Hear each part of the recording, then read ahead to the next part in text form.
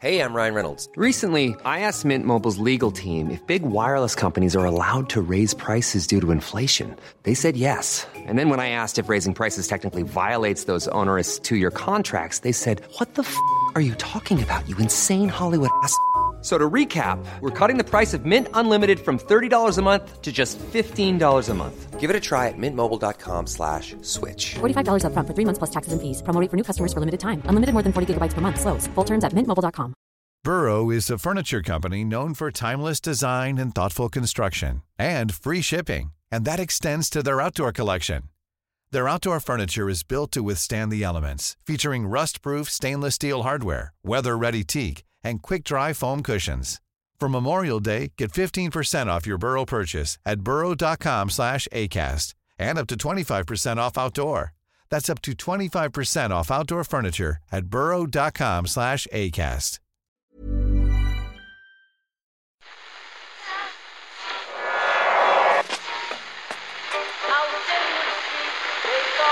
Which phone is that? That's the second time it's gone off. They never go home, those boys. The second captain's World Service. That's... Yeah, they have asked for that, really. Well, you can laugh. That was the World Cup.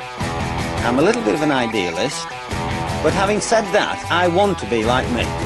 You don't know what you're talking about. What did you know? I managed to stay alive for 6 years. I'm going to leave it there. I'd say it to your face, not say it to you now. Come down Swansfield and we'll see them, won't we? What you doing down here, you shawny man? With Ken Early suggesting in the Irish Times today that football needs to pay attention to Rassie Erasmus and his 7-1 split at the Rugby World Cup. Give them what they want, Ken. I can't help but wonder, why stop there? South Africa's director of rugby is currently the great original thinker in his sport, so why shouldn't football adopt even more of his ideas? Perhaps Jurgen Klopp could shine a massive light onto the pitch to let Trent know when he should take a shot instead of directing a free kick to the back post. What's that now? You haven't seen the Rassie Erasmus light shining?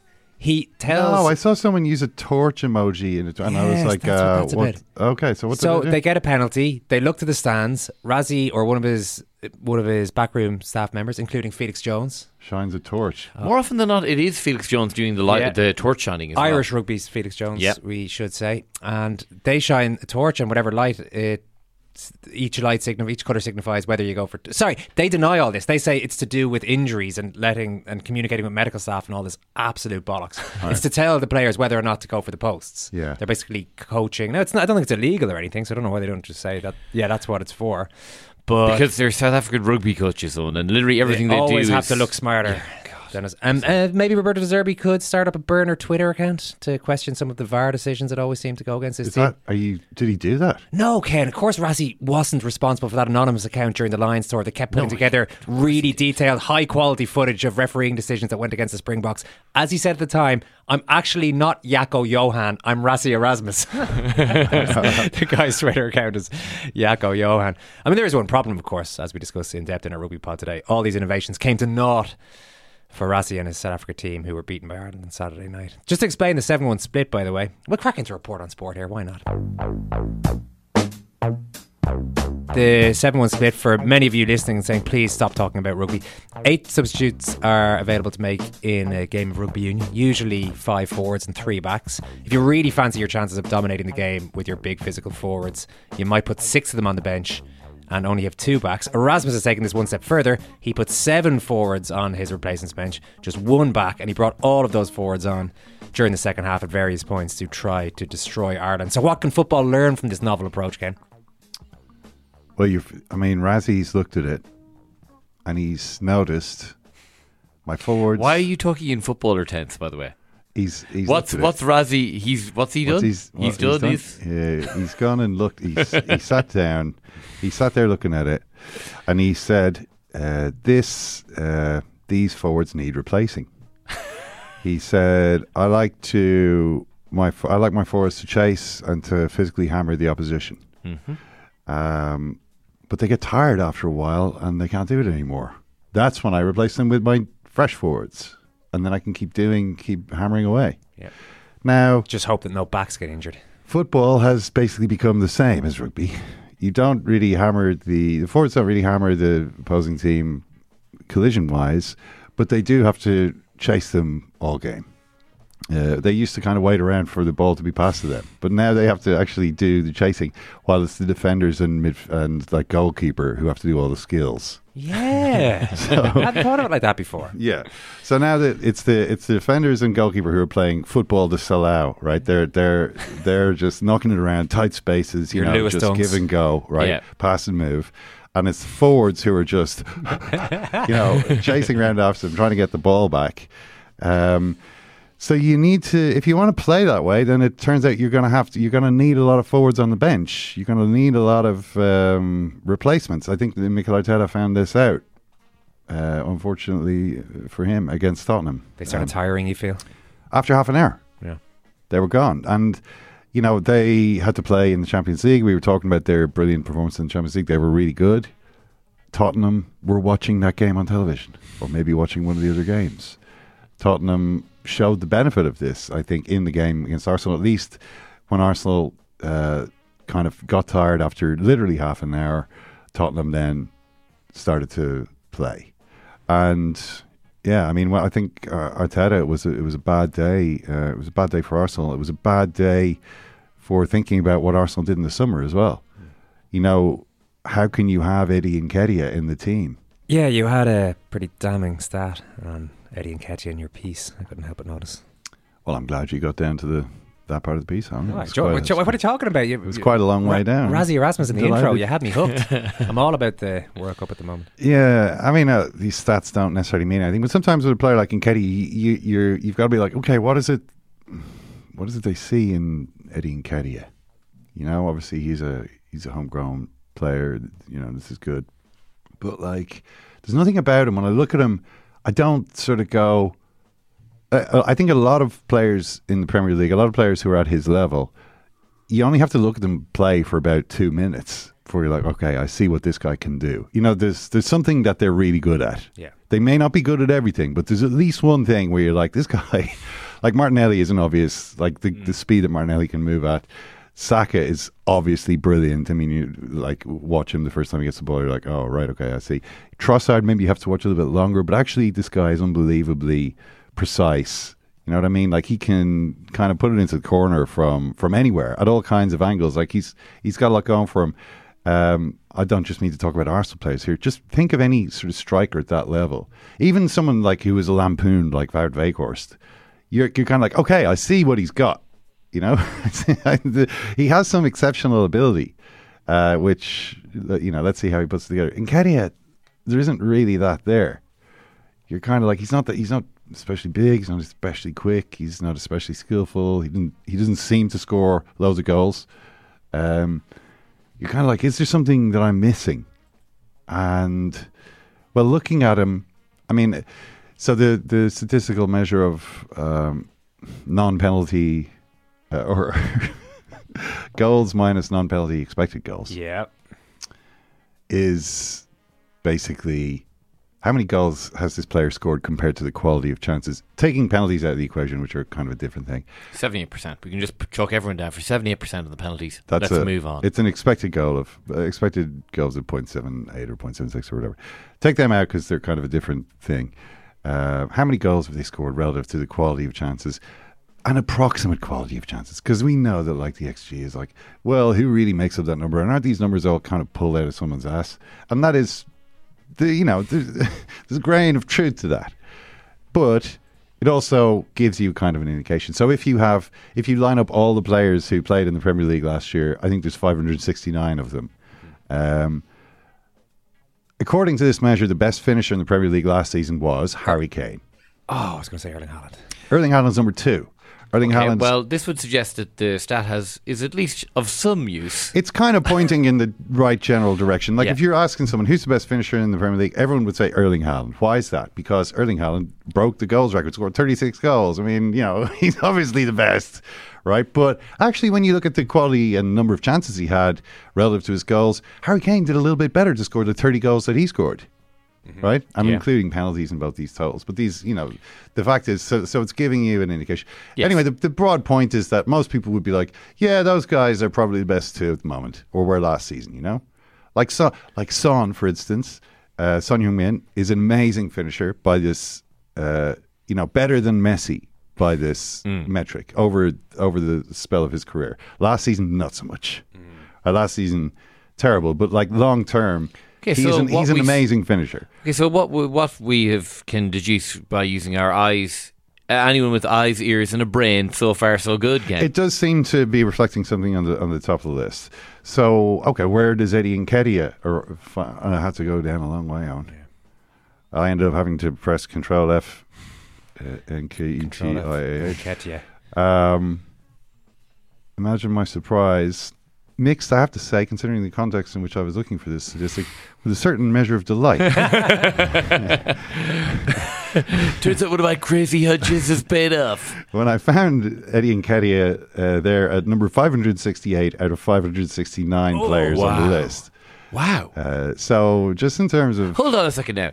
Do you not just go on these lists and look... I mean, you're doing it the wrong way. Instead of I'm cherry picking. Maybe genius will strike. Maybe the person that I'm searching for will be at the bottom of this list. Why don't you just go to the list, see someone in the bottom 10 that you can hook a column around, or at least a paragraph or two. Job's a good one. No, I don't. I mean, that would be. I think there will be something unethical about that. What would be unethical about it? Do you think everyone at home is like, well, everyone knows Eddie Nketiah is the 568th worst finisher in the Premier League? No, we did. Everyone knows that. We did. I mean, we did. I suppose it was seeing Gavin Bazunu at the bottom of those lists that made us sort of talk about it last year. Okay, so maybe, but that's because he's kind of a more relevant player generally. Yes. But Nketiah 568, and this is on last season's stats. Who's the 569? Well, I know this because I've read the article. Murph doesn't appear to have read your column yet. I'm reading it right now. He's too busy. Literally this morning, we had to kick Murph out of the studio doing a bunch of promotional book interviews to try and get some podcasting done around these parts. Unbelievable stuff. So he doesn't have the time to be reading your articles, Ken. What are you talking about? And you know, author, and I've got nothing further to say other than it's available in all good books. Murph, I'm going to do what Ken normally does. I'll give you a clue. It's an Arsenal teammate of Eddie Nketiah. Martinelli? No. No. Harsh on Martinelli. Purchased this, they just signed this summer. Big name, hasn't always delivered, but has delivered at least one massively big goal. Declan Rice? Oh, for Christ's sake. I'll put you out of your misery, Murph. Please you. Kai Havertz. Wow. You'd forgotten he'd signed for Arsenal, hadn't you? Well, listen. That's what happened there. There's a lot going on. Just forgot about the existence of Kai Havertz. Arsenal spent 65 million on Kai Havertz, who I think is a good player, although a player of such supreme sophistication that nobody has yet quite managed to figure out what his best role is. But he was, according to this measure, the only finisher in the league actually worse than Eddie Nketiah last season. I kind of feel as though Arsenal had a little bit of warning with this situation. You know, in the sense that, what if we have to lean on Nketiah? By the way, it's nothing against him. I just don't think he's good enough to be in a team that's going to win the league. Now, obviously, he's not in Arsenal's first choice team, but he is the Arsenal forward who's played the second most minutes so far this season after Saka, because Jesus gets injured. Martinelli's got injured this season. Trossard was injured again for the game yesterday. So it's been Nketiah. He's started 5 games. He's played in all 6, and I don't see him getting into the squad at Manchester City or Liverpool. This is, when you look then at Havertz, who also didn't start this, or rather Nketiah did. Nketiah played 90 minutes. Havertz came on. You're thinking, was that really the best use of our 65 million at this point? Especially when you see the actual game itself, which we haven't even really talked about the game yet, but going back to the original point, the increasingly exhausting nature of being a forward in the Premier League, especially when you play for a team that wants to press the way Arsenal did in the first half hour. They wanted to do it for longer. They just couldn't keep it up. You're going to need to lean on every forward, and they all have to be, I think, of a higher level than Arsenal currently have. So I think looking back, the Havertz thing seems not necessarily a mistake. I don't think it's like he's a turkey signing, although he hasn't played well yet. But I think it was the wrong type of player for them to buy or to invest in. It was the wrong area of the team. Anyway, why am I just talking about Arsenal all the time? We should talk also about Tottenham. Yeah. I mean, who had a really good day. Son, we already mentioned, is kind of seems to be back to himself after whatever it was happened to him last season. At least now he's finishing these chances again. Maddison is doing brilliantly. Even though he got caught by one of those early presses by Jesus, who really should have scored, made it 2-0. Jesus should have scored, but again, that was another thing that really struck me about the game, because Maddison set up both goals. One of them was like a messy turn on, specifically the messy Gvardiol turn. He did this to Saka. It was brilliant. Set up the first goal for Son. The second one, he robbed Jorginho, who had just such a brain freeze, but because he was so far away from him when Jorginho got the ball. It's incredible to think that he ends up winning the ball off him. But Jorginho, I don't really know what happened, but you can see the two massive chances in the game, two of the biggest chances in the game came, only one of which resulted in a goal, came from players doing stuff which literally would have had you subbed off. If you did that like 10 years ago, it would be like, what are you doing? Get off. You don't fool around in that kind of area. What are you thinking? And this is just what you have to do all the time now. He's doing really well anyway so far. The keeper is a massive upgrade on what Hugo Lloris had become. Yeah, like Lloris was the player with the most errors leading to goals. I think it was 4 last season. In the whole league, it was like it had kind of become a bit of a shambles. This guy is like not throwing any in yet, which is already a huge improvement. Bissouma. Again, it's like how did they not get this type of play out of this guy last season? I mean, it's okay because they weren't set up in the same way that Postecoglou was setting them up. But Bissouma is looking really good. Now, people are pointing out, oh, well, he actually gave the ball away loads. People are just thinking, oh, he kind of drops his shoulder and, kind of swishes away. And everyone's like, oh, he's amazing. When actually, look, he gives the ball away. But, like, remember what I was saying. Like, this is the first half hour of the game was like this onslaught from Arsenal. Like, they did well to come out of that only conceding one goal. I think he just looks so kind of accomplished and so suited to what they're trying to do now as a kind of little hub player in this five-side team they have in the defence. This sounds a bit like our Premier League preview last season when you started listing out all the Spurs players who you thought were going to win them the league. Giving their heights, yeah. In that case, it was all the physical attributes. In this case, it's technical attributes that you're reading. I'm a little concerned about James Maddison's knee, however. Oh, yeah, it didn't look great. That looked like an extremely nasty injury. I mean, he played on for 10 more minutes after that. Well, it looked like a classic cruciate ligament injury, right? With the knee bending back. Hyperextension or whatever you like, whatever medical term you want to use. I remember Ibrahimovic's leg going the same way when he busted his cruciate playing for Man United. But he got up, played on. It would be a pity because Spurs are really fun to watch, and Maddison is kind of a key part of that. Yeah, no, he has been great, and of course he's full of he's got that lovely arrogance, as Jamie Redknapp said beforehand. I think he'd done an interview, in which he'd shown his personality, and then he had that lovely arrogance to. Some people are more enamoured by James Maddison's personality than others. I'm enamoured by it. He bantered off Saka, of course. Yeah. What was that banter? Oh, you missed the whole Saka Maddison band off. Go for it. So, what did you see Saka's celebration when he scored? Yeah. What did he do? Now I'm stumped. I was trying to buy time. The darts. It was actually the darts thing. Yeah, he did that both times. It was actually that. And who's that taking the piss out of? Oh, that's a Maddison piss take. That is classic Maddison banter there. Are you watching James Maddison? Are you watching Madders? Maddison, oh, he must have still been doing that when I turned him for that goal. There you go. He really did. You know the gif I have in mind. He really did turn him for that goal as well. I know the one. Yeah, the guy standing there and everyone going, wow. Yeah. No, it was good God, stuff. he just adorns the game, doesn't he? He is. Wow. Just every day I wake up and it's like, blessed am I to live in the age of Maddison. But he has done, is doing really well, especially when Arsenal start to get tired. And then obviously Rice got injured, or Rice had to come off. Rice was injured. Back problems as well, which didn't sound great. The old back problems can be a little bit, it's long running sometimes. Yeah, it can be one of those things which is sort of like, oh, how do I sort this out? So hopefully that isn't the case for him. But yeah, I mean the one thing, I mean Tottenham I thought really played very well. The one question I would have about them is sometimes, especially in the first half hour when Arsenal were pretty dominant, do you need to actually mix up your approach a bit more than they were doing? Like, they kept trying to sort of five-a-side the ball out, and they were getting robbed a lot, and it was causing problems.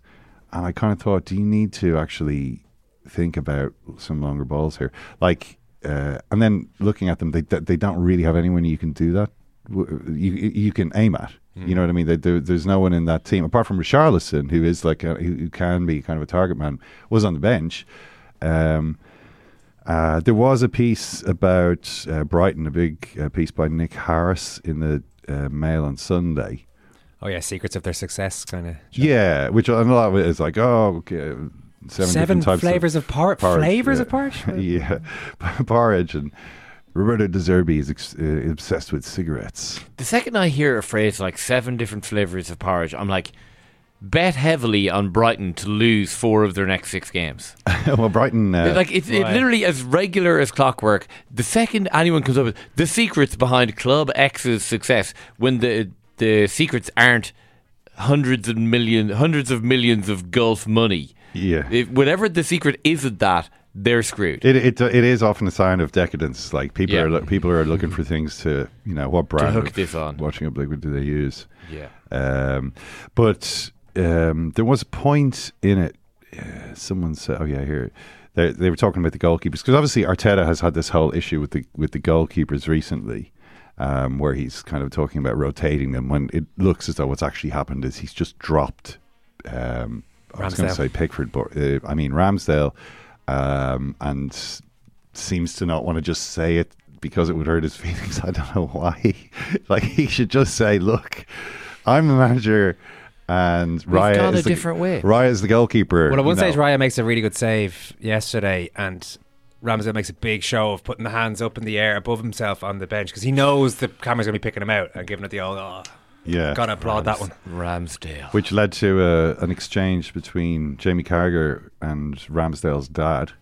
Oh, yeah. Because Carragher said, it's like at the Oscars where, someone doesn't win, but they like make a big smile and clap for whoever, And Ramsdale's dad said, "You're a disgrace. Show some class. My lad has." So Carragher, a class-free zone, according to Nick Ramsdale. But there was a point about this, which was in the Brighton piece. The De Zerbi, I think it's the goalkeeping coach, talking to Nick Harris, talks about how integral goalkeepers are to De Zerbi's need for. Now, De Zerbi obviously is using this approach, 2 different goalkeepers, right? At United on Saturday, the hosts played an unexpected narrow midfield diamond quartet. It was no longer possible for Steele to pass to a centre-half, who in turn could pass forward. The diamond was too narrow, so De Zerbi split his 2 centre-halves. Yeah, we were talking about this. Here's another one. There was a game last season, Stern tells me, when an opposing team got the better of Brighton via a high, consistent press and won. We knew we could try to play through that press, he says, but instead De Zerbi noted the opponent's press left them vulnerable to counterattacks. The next time they met, Brighton changed tactically to address that via long, accurate keeper distribution and won. Now, you don't have to be Sherlock Holmes to work out that the team he's talking about here is Arsenal, because they are the only team that Brighton lost to and then beat last season when De Zerbi was the manager. They beat Brighton 4-2 at Brighton. That was Evan Ferguson's first goal, was first Premier League goal was in that game. And then Brighton beat them 3-0 at the Emirates later that season. Now, to be fair, that was after Arsenal had kind of lost the league and were depressed. It was kind of, it was one of those types of results.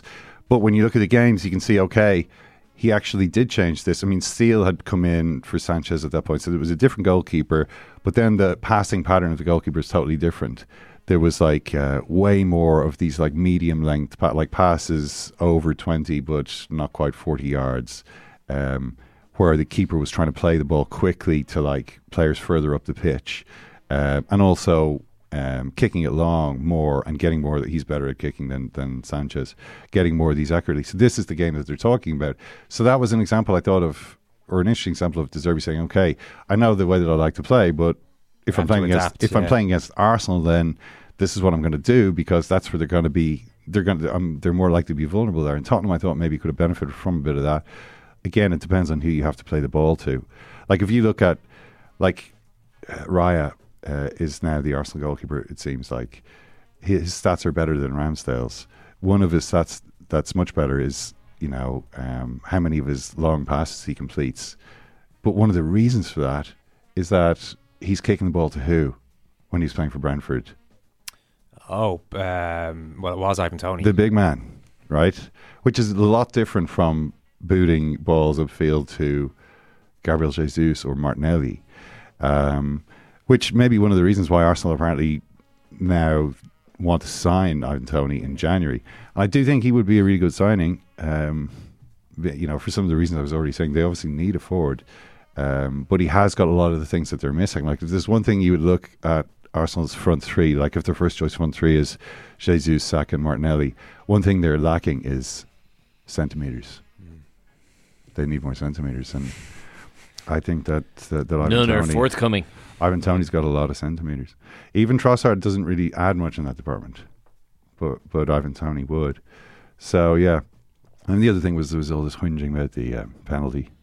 I mean, I thought it probably was a penalty. I mean, if you kind of block a goal-bound shot like a couple of yards out with your arm, then I don't think you can really complain that much that they've given a penalty for that. I mean, obviously, it's kind of broken my whinging. There was an unbelievable amount of whinging. The whole thing's just broken my spirit. What? I just watch it going, oh shit! Like, I don't know, and I don't know, and I've stopped caring about the exact decision-making process required to give this penalty or not give this penalty.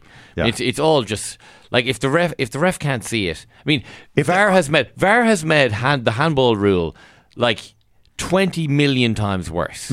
As you said, like I think it was 18 months ago, players now have two dangling penalty tentacles hanging off their body. And teams need to aim at the penalty tentacles at all. Like, forget about trying to cross a ball now. Aim it at the penalty tentacles, and that is a much more profitable and goal-friendly use of your time. Someone literally did that last week. I'm trying to remember who it was. Was there kind of a header back onto the arm? It doesn't matter if I'm talking about something I can't even remember the exact incident. But no, if you're talking about whinging, did you not see Jermaine Ginas? Jermaine Ginas, Michael Cox had a tweet where he kind of put it all out, where Ginas... It was like Ginas. We must respect the referees. All these tweets. Three images of Ginas with the subtitles of like him going, it's time to get real. We need to respect referees. It was for some like respect the ref campaign.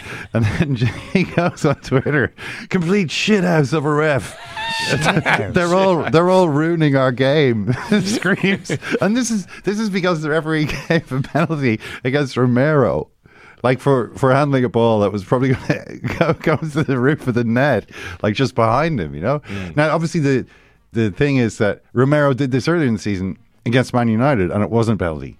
I mean, it was a bit further out, but it was a similar situation. Ball blasted at him. He's trying to block it. The ball hits his arm, which is raised. I mean, this is nonsense about like, is the position unnatural? Like the arm moves when you move.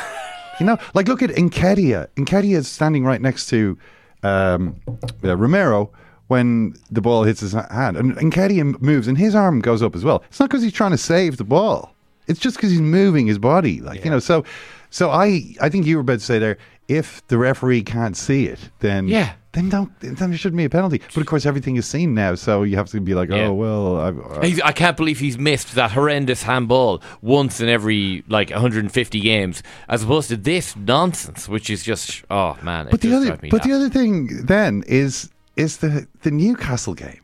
Right, the Newcastle beat Sheffield United 8-0. This is apparently their worst ever defeat. Before the Newcastle game, there was also the much more obviously a handball. Udogie, about 10 minutes later, he goes up for a cross. His arm is actually in what you would call an unnatural position, in that it's over his head, and he just flicks it off Havertz's head. I think I missed that one. Oh, well, yeah. I mean, it wasn't replayed until 5 minutes later on television. But was that one where it was kind of headed directly onto his hand from 2 inches away? I mean, let's not relitigate every. Okay. But sorry, my point was merely to say that for all of the talk of the penalty tentacles, the tentacles are still being missed left, right, and centre. That's all I'm saying. But the one of the justifications for VAR was obviously the very famous goal scored by, assisted by Thierry Henry, and scored by none other than William Gallas against. You got there eventually. The gallant Republic of Ireland team in November 2009. You got there eventually that night as well. It took him about 45 seconds, I believe. Tonight's got to be a good night. And then, we can't have this kind of thing happening. Look at this flagrant injustice. VAR will end this kind of thing, right? cut to Newcastle against Sheffield United. There's Anthony Gordon and which Sheffield United defender, I can't remember, going for a ball, turns around, Gordon bounces the ball. Basketball style. He bounces the ball, turns around, keeps it in play, cuts it back, goal. You're like, well, that's handball. No, it's not. That's not handball. That's not handball. So the Thierry Henry, literally VAR now would not disallow the Thierry Henry goal. No, that's literally what the situation we're in. It's and who endorsed this? Who waved this through on Match of the Day? Who gave this decision in stamp of approval? Shay Given, the goalkeeper who was there. The goalkeeper, the ball was covered. I don't know what he was whinging about. I do not know what Shay Given was whinging about in Paris that time. My colleague at the weekend. Well, you should ask him about it the next time you see him, because literally, apparently, it's okay when it's a Newcastle player who does it, but when it's a France player, it's like, oh well, we need to bring in VAR. I think the VAR must have missed that. This is the only reason I can see, because they were too focused on whether or not the ball had crossed the end line, which it looked like it completely had on one angle, and then hang on a second, that maybe hasn't. They maybe didn't even know were they checking for a handball. I don't know, but again, no, I think really getting every VAR decision. I think they saw it. It's just they went, makes me sad. Well, he didn't mean to do that. It's not deliberate. Of course, the deliberate doesn't really matter when it's unnatural, blah, blah, unnatural. Owen just said he's sad. I know, but I'm not. What I'm saying, Owen, is we need to get rid of this. Yeah, but it's not going to happen. Well, why are you saying that, and why are you so helpless about that? I'm saying this is actively bad. I'm pointing out the ways in which this is actually actively bad. The game is being destroyed, and it's on your watch, Owen. And as Paul Kimmage said, you're an apologist for the Premier League. That hasn't been played yet, Murph. Oh, well, okay. Well, give people a taster. Look, Shay Given's exact quote was, there was a little bit of a controversy because it popped up off his hand, but because he doesn't score the goal, it can't be disallowed. That was Shay Given's exact quote. Therefore, I mean, by that rule, what is everyone whinging about the Thierry Henry thing? It was a perfectly fine goal. Get goal. over it. Thierry Henry has controlled the ball basketball style. The goal was fine. He didn't score it. Therefore, get on with it. Anyway, we will get on with it. Newcastle, obviously, very impressive. 8-0. Yeah. Really kicking the cat. Sheffield United taking a hell of a beating. What else was going on? Oh, the game that you were covering on Manchester City against Nottingham Forest. Yeah. Fairly, pretty much went as you'd expect for the first few minutes. Bang, bang, 2-0 Man City. Then Rodri absolutely goes nuts. I still was a bit surprised they sent him off, though. I kind of thought it was more of a push. I know that there's a freeze frame. There's a freeze frame I know where he appears to be choking, whoever was Gibbs White. It wasn't really. Anyway, they didn't. Well, it was if the esophagus isn't crushed, Ken Early's not interested. He gave him a push, gave him another sort of higher push, then gives him a grab, then sticks his head in his general direction. He gave the ref a few opportunities. I was concerned for the safety of the opposition players. I really was. I was deeply concerned watching it. Yeah, the man was out of control, and I think the referee did Rodri a favour by sending him off because. I mean, he had to. He had to be taken out of the Farglad for his own safety. Rodri is out of games against Newcastle in the Carabao Cup, so that's a good one to get. Wolves and Arsenal. Yeah. So that makes it interesting. I suppose it depends on whether Rice can be fit for that. It's not that much of an advantage to Arsenal if they're missing their own Rodri. I was struck though by a line in Lou Macari's interview with Henry Winter. Lou Macari kind of does runs sort of services for homeless people in Stoke now, and he did an interview at the Times. But he obviously, as with all these interviews, there's some talk about what he's doing now, but also some reminiscing about the days of the past. He kind of is disgusted at all these people, all these frauds going around saying they've invented pressing now. We used to press, So Jock Stein had them pressing the socks off everybody. I mean, the big difference, as soon as said, is that these lads are playing on a carpet now. So if you did try to play your way out of it back in the day, like the ball wasn't necessarily going to obey. You might do the right thing, but the ball might then decide to do its own thing. Whereas now you're kind of like, yeah, I think it's going to go where I pass it. But he also mentions we just lost Gordon McQueen, the late Gordon McQueen, the funniest guy I've ever met in my life. For a night out, he had you in stitches. He was a strong character. Wouldn't hesitate to grab somebody by the throat in the dressing room at half-time because of his passion to win the match. I think that's all gone in football. Yeah, and we saw that Rodri not getting away with it. I mean, it was obviously an opponent, and it's different when it's. I think it was a problem for Gordon McQueen if he was doing it to Billy Bremner. While Gordon McQueen was at Manchester United, of course, and Bremner was. Yeah, they were of course teammates at one. They were listen, I picked the wrong player. I'm not going to lie. I could have picked basically anyone for the 1970s. I went with someone that needed a needlessly lengthy clarification. A Scotland and Leeds teammate. Did Gordon McQueen play for Leeds? Yeah. Listen, we go again. We go again. That's what they're saying at Chelsea as well. We go again. Segway alert. Boo at Stamford Bridge. I mean, this is great stuff, really, isn't it? It is. Yeah. It's great. It's a great. How long is he story. going to last? He's going to be gone in a couple. Poch, yeah. I mean, I say that. I like everyone likes Poch, but so maybe the bit when he actually gets sacked isn't much fun. But just how much of a failure this Todd Bodie project has been very, very funny indeed. Well, I think he's got a few more months. I think he's got a couple more months anyway. I mean, and the great thing about Chelsea, he's safe till Christmas. They are. I'm prepared to say. Remember last year, he's safe. There was always briefings to journalists. Graham Potter's. It's long term. That's Graham Potter though. Graham Potter, Yeah, well, who looked pretty delighted to be there. He just looked a little too happy to be there at all the press conferences, didn't he? Like Potter. I can't believe you gave me this big job. Well, it's such a different job from his previous job, Pochettino. That is right, where his previous job it was like, I've got Neymar and Mbappe and latterly Messi, and they've all, I can't tell these guys what to do. Like, I mean, they're all much bigger than me. Whereas here, it's just like it's like, can you make a team out of this collection of like an NFT collection that's now a now worthless collection of NFTs? What are you going to do with this? Like, you've got some kind of building material there. Can you build something? And so far, the answer is not yet. No. So it's their worst start since 1978 or something.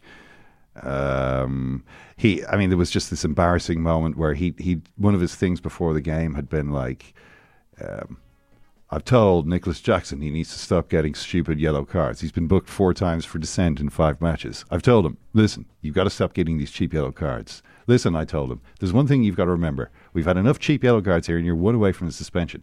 So the one thing I want to see from you is don't get out there and get any silly bookings. Sometimes you need to take a booking for the team, but not for whinging at the referee. And I don't want to hear any more of this nonsense from you.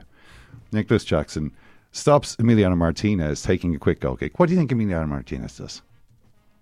What are you going to do? You're Emiliano Martinez. He waves his arms around in extremely theatrical fashion in an attempt to get him booked. No, what does he do? What does he actually do?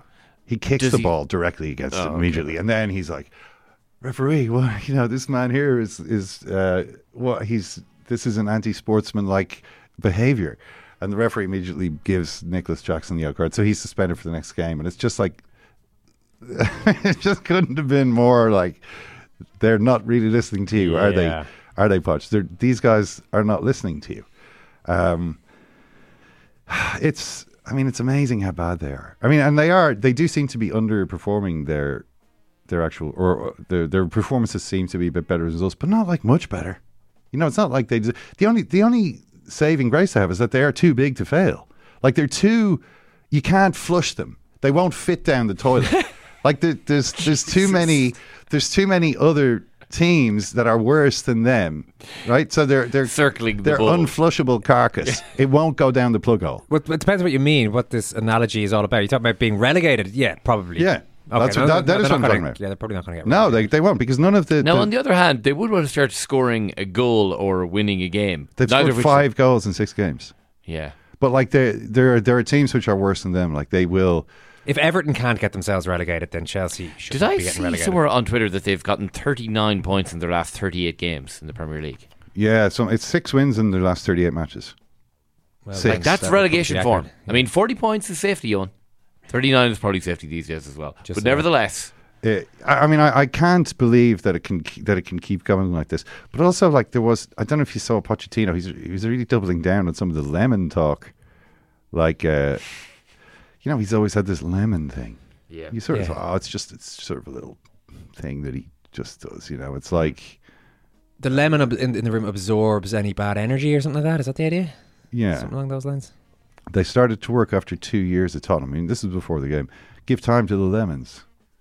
It is a thing that we all believe.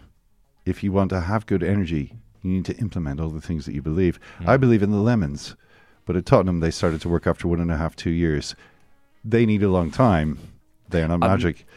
But more than ever, I still believe in them. Today in my office, I have yellow ones, green ones, different types, from Spain, from Italy. I don't want to lie. There is a big box of lemons. I always thought the yellow lemons worked much better than the green. But now I believe in any colour. Any colour can help. If I could get a blue lemon, it would be even better. You know, I hesitate to mention this, but Poch is currently working in a country where a prime minister was outlived by a cabbage. So a lettuce, to be fair. It was a lettuce, it was. Yeah. But I've let's just say if he's waiting 1.5 to 2 years for these lemons to really start doing their business, I think the new manager might be shipping some of those lemons out a little sooner than that. There's an internet literature. They are on those 8-year contracts somewhere. Oh yeah, lemon amortization. It's called. I haven't really seen where this, what tradition of woo this lemon stuff comes from. I don't really know, but there is quite a lot of internet literature about how they can absorb. I wouldn't eat a lemon now that had started to absorb bad energy and had become wrinkled. No. It's a bit like, you can imagine why. Like, it sucked in a lot of evil, and you wouldn't. I read someone saying you should cut it into 4 pieces and scatter the pieces. Like as though you're just disposing of a vampire. Sort of stuff the lemon with garlic and these types of things. But I don't know. Maybe that is the problem. Maybe he'd want to look into what Bowley's been doing with these byproducts of the energy cleansing process. But now this is my kind of chat. Forget about fire. Let's talk lemons. That's how Pochettino has been tackling this problems anyway. So and they've got some interesting fixtures coming up, or they play a lot of top teams over the next few matches, and it looks as though they're going to have to improve pretty quickly. But where were we? Just the other thing is we barely mentioned Liverpool. Who seem to be kind of rolling now. And one of the things that's become clear is just how much of an upgrade Szoboszlai is on Jordan Henderson. Like Henderson, I almost feel sorry for him over the last couple of months, what's actually happened in his career. It's like, I mean, he obviously, it was his own decision and so on. But like, to be so kind of, his reputation in a number of ways has taken a battering. Not just his reputation in terms of following through and his beliefs and so on, but literally in what he was capable of as a football player. Because when you put this guy Szoboszlai into the position that he was playing in, it's like seeing in colour for the first time. This is where we're at. It's like, my God, I can't. Have you ever seen those videos of a kid who hears deaf for the first or something, time, and then they play music, and he's that's kind of what's been going on. It's like, this guy is he really can play football. And the other one is obviously Nunez, who I'll put my hand up on. I have criticised Nunez, and I think you could see elements of why I would be critical. I have been critical of him in the past. When he blazed wide at absolute sitter at 1-1. Nice goal, though. Very nice goal. And as Klopp is saying, he's made massive steps. He's always available. It's super important for us now that we have a ball player to chip the ball, get it on the chest and play from there. That's how we scored the third goal at Wolves.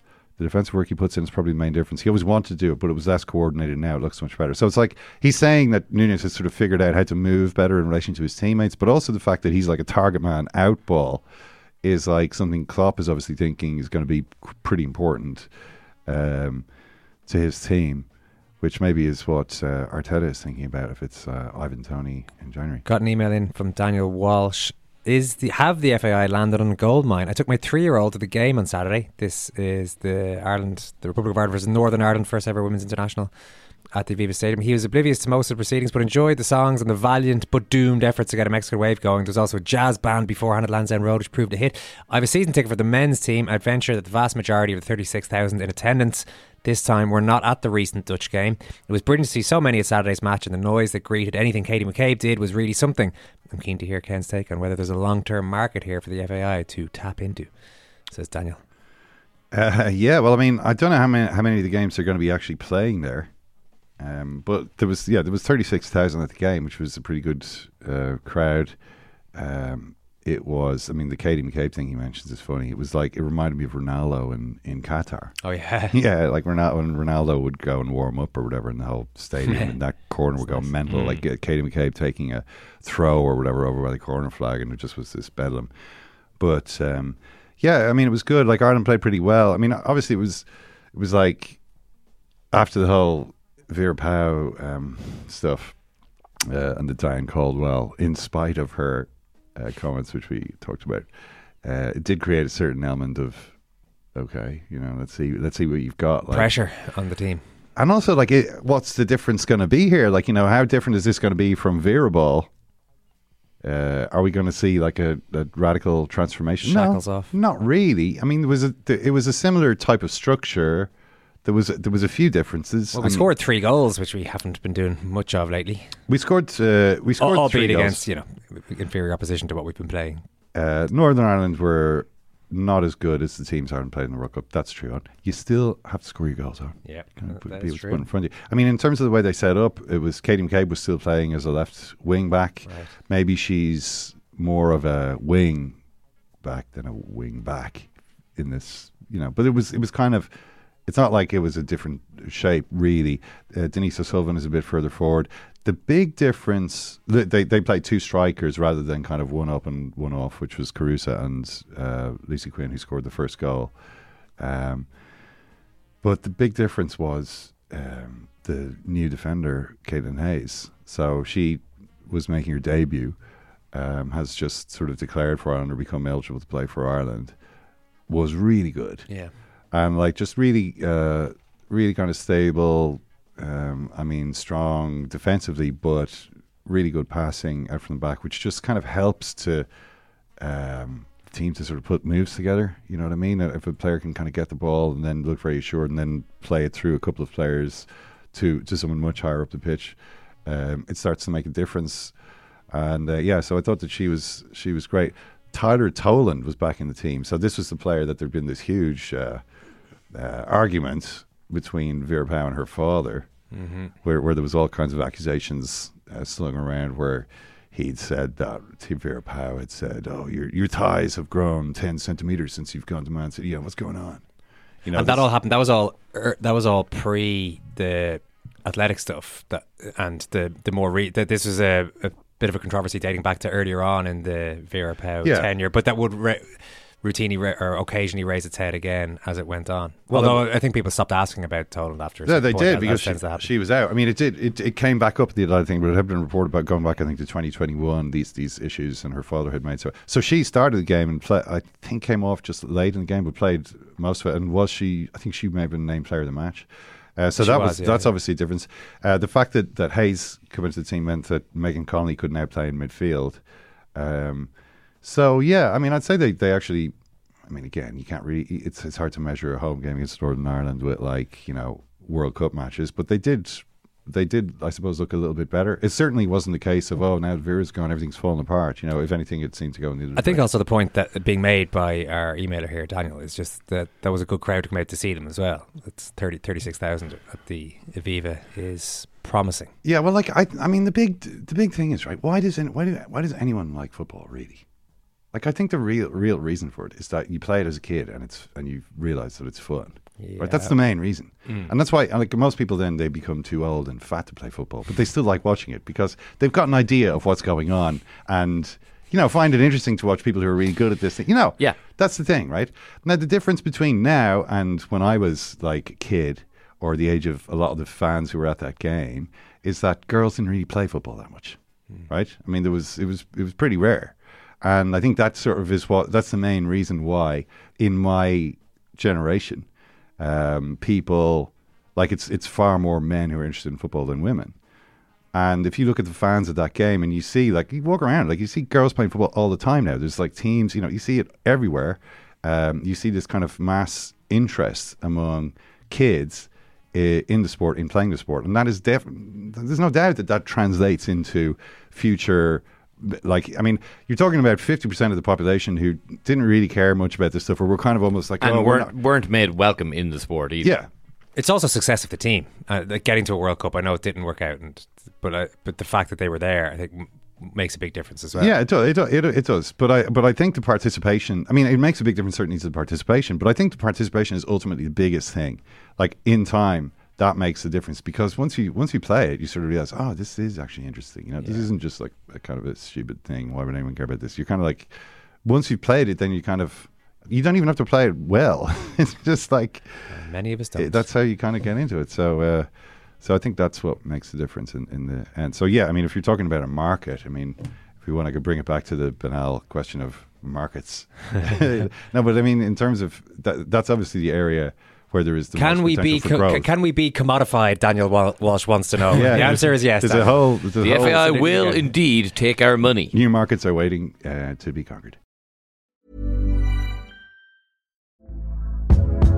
Hey there, it's Michelle Norris. I'm host of a podcast called Your Mama's Kitchen. When I travel, I'm usually looking for a way to find a taste of home when I'm not at home. And one of the things I love to do when I am at home is entertain. And Airbnb allows me to do that. When I was in California recently, I rented a house that had a great kitchen. And when we were sitting around the table, we were all thinking, we're in someone else's house. Someone could be in all of our homes as well. If you have a home, but you're not always at home, you have an Airbnb. Your home might be worth more than you think. Find out how much at airbnb.com/host. Mom deserves the best, and there's no better place to shop for Mother's Day than Whole Foods Market. They're your destination for unbeatable savings, from premium gifts to show-stopping flowers and irresistible desserts. Start by saving 33% with Prime on all body care and candles. Then get a 15-stem bunch of tulips for just $9.99 each with Prime. Round out Mom's menu with festive rosé, irresistible berry chantilly cake, and more special treats. Come celebrate Mother's Day at Whole Foods Market. What I thought was a seat was in fact a bunk, top bunk, coffin shaped. I was like, I do hope they turn the air conditioning on in this train. I'm sweating quite profusely. There was a sort of an old Russian woman in the bunk underneath mine, kind of grabbing at me like to get out of the bed. No, niet.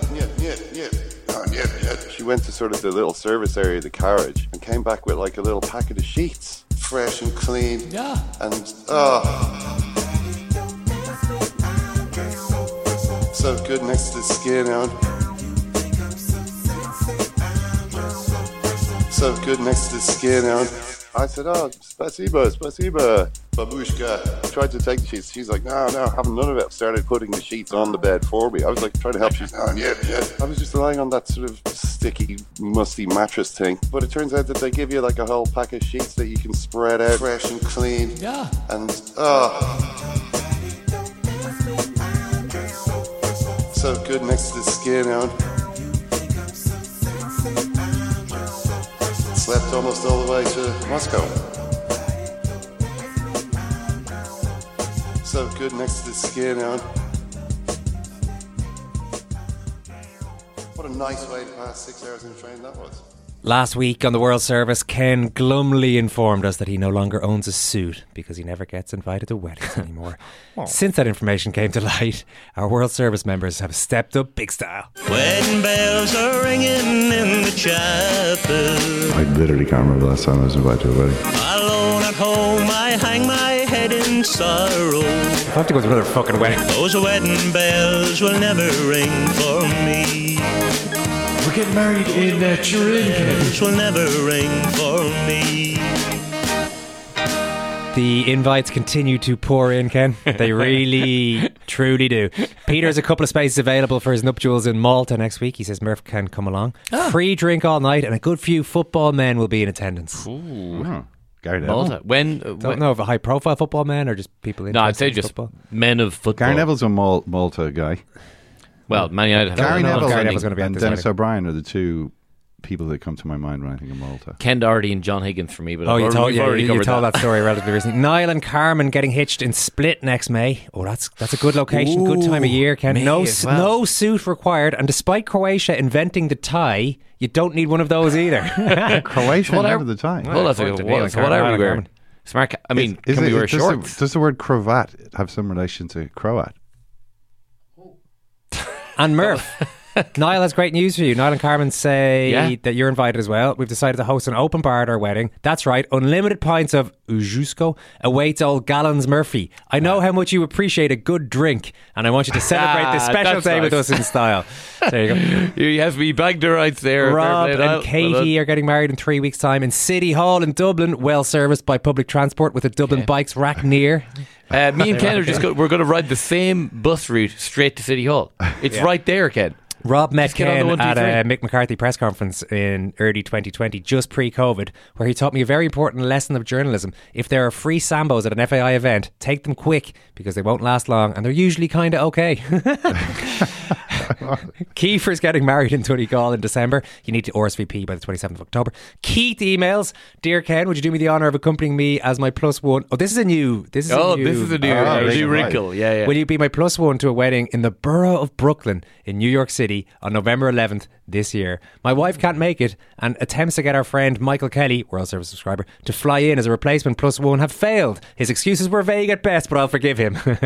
Subtle drive-by there. The dress code is funky fresh, dressed to impress, ready to party, in inverted commas. Are they hard no to that one, I can tell you that. But it wouldn't matter who was getting married. If that was on an invite, I would not be going to that Some wedding. further information from Gabriel on his Mexican wedding, which was a front runner last week. You were quite interested in this. This one was in March 2024. But you're wondering whereabouts, like, is it somewhere accessible?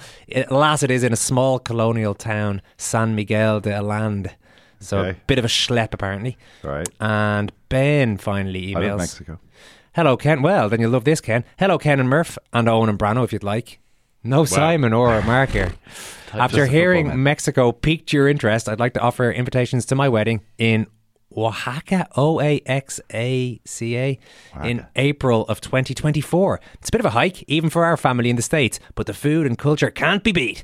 I won't fly you out, but you're welcome to join our chartered tour up to Mont Alban, the ruins of an ancient Mesoamerican city, and all the enchiladas and mezcal you can shake a stick at. That sounds great. When was the first Mexican wedding?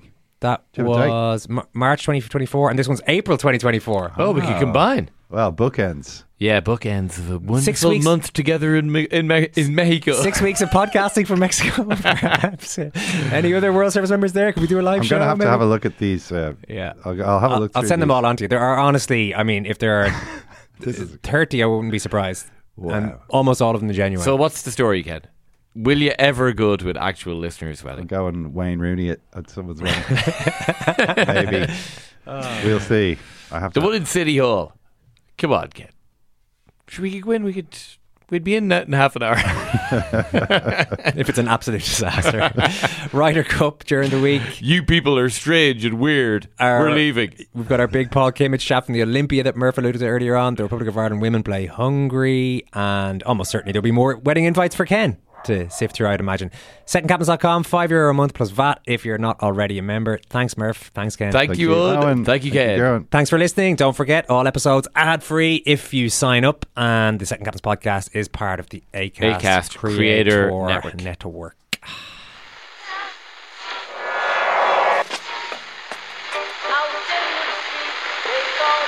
What is that? That's the second time it's gone off. They never go home, those boys. The Second Captains World Service. It is not war and death and famine. It's not that at all. It's the opposite of that. It's to persuade us of the world outside of that. That's why sport's important.